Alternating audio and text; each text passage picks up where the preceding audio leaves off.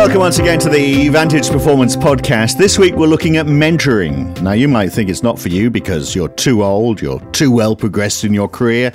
Perhaps you think you've got nothing new to learn, or what you will learn you're going to pick up from courses or from textbooks, not from a cozy chat over a coffee with a mentor. But for a moment, suspend any doubts you might have and hear the case for mentoring. Sue Morgan is a fellow of the Australian Institute of Management. She's a director at Vantage Performance, where she specialises in executive coaching, working with boards, CEOs and business owners. Now, as well as 20 years in the commercial world, she's also been, interestingly, an officer in the military, which she reckons gives a solid grounding in leadership, team building and effective communication. And we've got her on the line. Now, Sue, I mean, you must have heard those comments I made earlier about mentoring. You must have heard a lot of those from senior executives saying, you know, what would I want with a mentor? Absolutely, and it was interesting. One of the things that's sticking in my brain from the intro that you've just facilitated there is the perception of a cozy chat over a cup of coffee. and when I come on to what mentoring isn't, that's absolutely sort of defining what it isn't for me. Right. It is not having nice conversations. It's not about having a cozy chat. It's having challenging conversations, I should imagine. Absolutely. Having challenging conversations with clear goals that are outlined up front with mentoring. You also mentioned something interesting at the beginning, which was the perception that, you know, I'm at the top of the game now and been there, seen there, done it, and what do I need? I actually think the greatest danger, particularly for chief executives and senior executives in organisations, is the moment they think they've got it all figured out. I think it's a very dangerous moment. Yeah, I'm sure. Do you think many do think like that? I think very interesting. There's a great book, and it's called Why Smart Executives Fail by Finkelstein. He notes deadly habits in there, and most of them relate to unchecked egos, lack of emotional intelligence, overconfidence, as opposed to what we would traditionally see as reasons for business failure. And you can look at, for example, Enron, Jeffrey Skilling. Incredibly bright man. Nobody could say he wasn't bright. But, you know, could he have done with a mentor? Absolutely. Well, I mean, the interesting thing is, I mean, my dad wasn't any great intellect, but the one thing I remember him saying to me was, that's always stuck in my mind, he said, just never stop learning, you know, because there's always something new to learn. Of course, circumstances always change as well. So, I mean, you cannot know everything because you don't know the world tomorrow, because it's going to be a very different place. And I guess it's all about, I would have thought, having a mentor is having someone to challenge your thinking, and that's very healthy. Very much so. I mean, this is all about challenge. It's about stretch. It's about being an independent sounding board. It's that provision of diversity of thought. It's looking for the blind spots that might exist. And hey, if Richard Branson can put his hand up and say he's got 6 of them, right. You know, I think all of us could probably do with saying, you know, who could challenge me? Who's going to question my perception of reality? So you need someone who's going to be brutally honest in that case. Brutally honest isn't necessarily the way that I would put it. You definitely need someone who is going to be honest. Right. You need to have those challenging conversations. You don't want someone who's going to skirt around the difficult issues in the room. You want someone who is going to hold you accountable in terms of being able to hold a mirror up to your own actions and what you're doing and how others perceive that. It can be really effective in some mentoring programs, actually, to also have a sort of a shadow functionality there. So some mentors actually, you know, stroll around the office with their mentees and just watch some of the engagements and interactions as well. That does start to cross over into more of a coaching role, but you can have huge value by actually seeing someone in their working environment.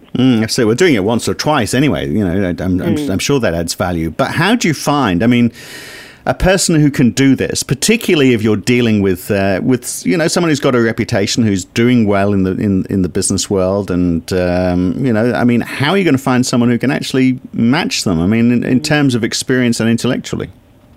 I think the first thing you have to come back to, first of all, is what the need is. So you need to identify the need first of all, to then determine whether you can source somebody as a mentor from your own network and sort of network extensively internally within your organisation, or just go to your network of peers and friends outside of that, or whether the impact of what you're facing, or the urgency or the scale of the situation is such that you actually need a professional match. And that's it's not a complicated process, it's a simple process, but it needs to be done thoroughly to make sure the match is right. So for me, if it is a general career progression, if the challenge and the impact is sort of relatively low, then by all means go the route of, probably a non-paying model. It's sourced through your own networks, or it could even be through, a lot of companies now run their own formal mentoring programs in-house. But if the scale, the impact, the size of what you're addressing is significant, then that's when I would advise going for a professionally sourced mentor match. Right. And so, I'll give you just an example there, Phil, would be, I think Harvard Business Review is currently quoting 2 out of 5 new CEOs actually fail in their first 18 months on the job. Yeah. And so when you're looking at that moment when they are used, then those significant change circumstances, change your role, change your responsibilities, change in strategic direction, they're big issues to handle by yourself. And whilst you may have a fantastic plan and it's very robust, just having someone sitting there saying, have you considered, and did you know, are you aware, is very useful. And if it is for a CEO, does that mean that your mentor has to be somebody who's had that gig? Perhaps a retired CEO, or I think there's having someone who's done the job before might be good, but actually a retired CEO, I can also see there's a problem perhaps that a bit of old school thinking that you might want to challenge. Absolutely, and one of the challenges there as well, something a mentor shouldn't do is just create a clone of themselves. So you need to make sure that the mentor you're selecting has the ability to be very adaptive. And that, for me, is why a professional match can work better than just a network sometimes, because in some instances it is entirely appropriate and necessary to have someone who's walked in your shoes, faced exactly what you're facing in the same industry, under the same circumstances. In other circumstances, you're actually going to get more value as somebody from a different industry, different background, who comes in and says, well, why do you do it that way? So they're going to challenge those perceptions and the groupthink that can exist in organisations.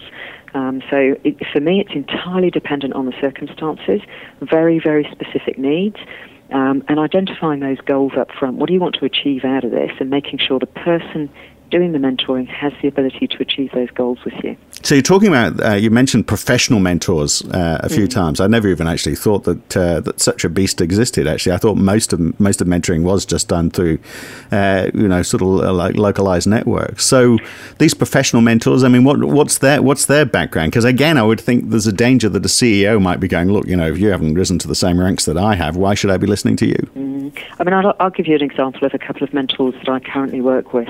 One is ex-PwC partner. He's got 25 years experience restructuring and turnaround across a broad range of industry sectors. Now, his specialist skill set that he brings for a particular challenge at an organisation or to an organisation, very, very difficult to find and source. He doesn't go hands-on into a company. He's purely there as a mentor and a sounding board for a CEO to go, okay, is this working? What do you think of this? How's this going to work? Am I on the right track? So drawing on a huge wealth of experience. Completely flip side, I'm working with another organisation at the moment who have an issue around retention. And one of the issues they have is that the young and upcoming people in the organisation are Generation Y. And the older, grey-haired sort of brigade at the top don't really understand what motivates them, what's going to make them aspire to want to be leaders in their business.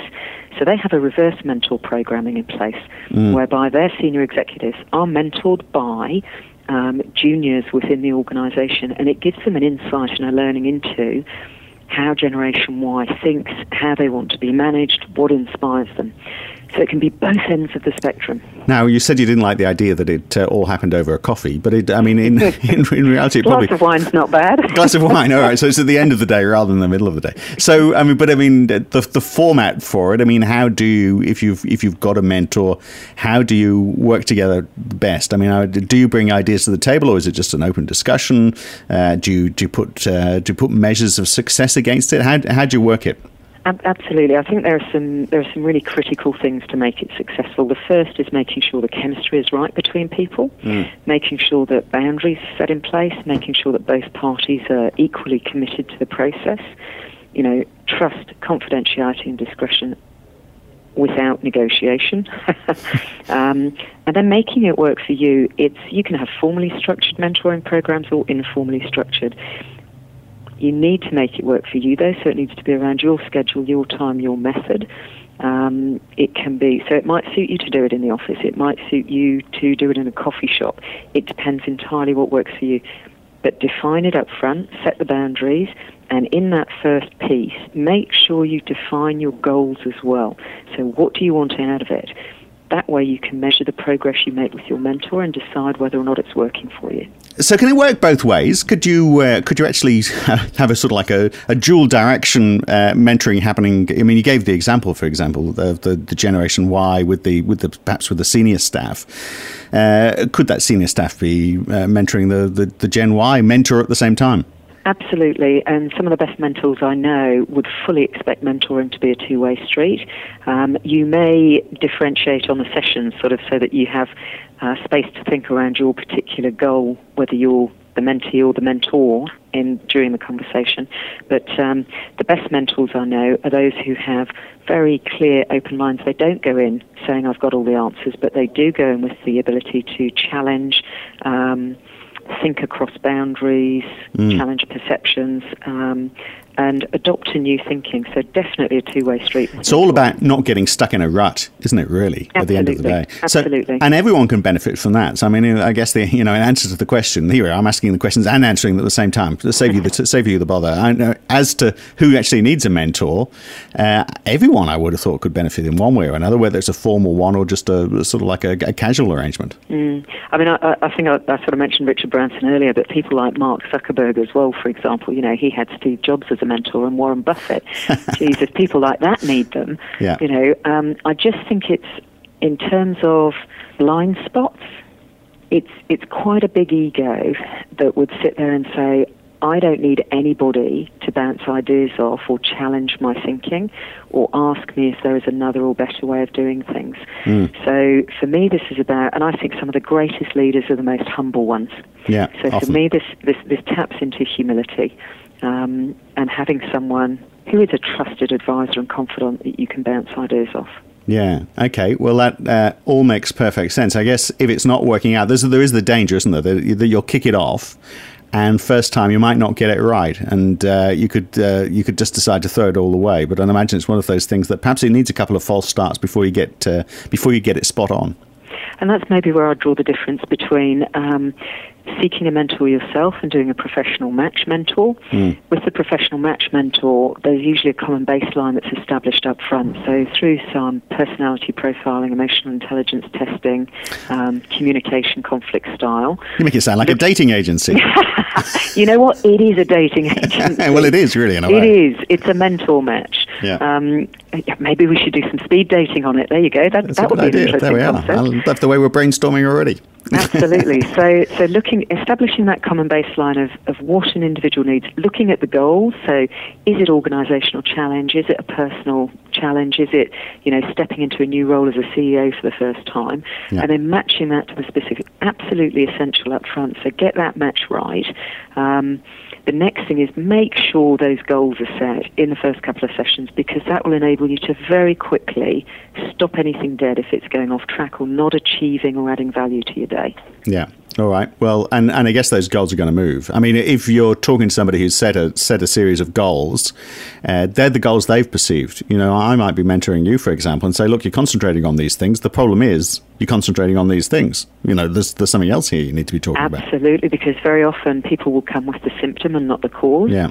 And that's where a lot of mentors use coaching methodologies as a tool in what they do. So it facilitates insight by an executive into what their actions are, but it embeds behavioural change because it's self-directed. So it's not someone necessarily, a really good mentor won't just sit there and say, this is how you do it. They will pick a time and a place to do that, but they'll also use some coaching techniques in there to get people to have their own insights.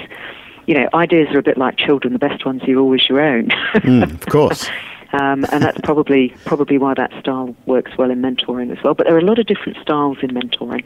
So mentoring is for everybody. It's got to be targeted. It's got to be focused. You've got to make sure you've got the right person, and it probably involves a bottle of wine. That's what I'm taking out. Sue, good to talk. Thanks for your advice. Thank you very much indeed, Phil.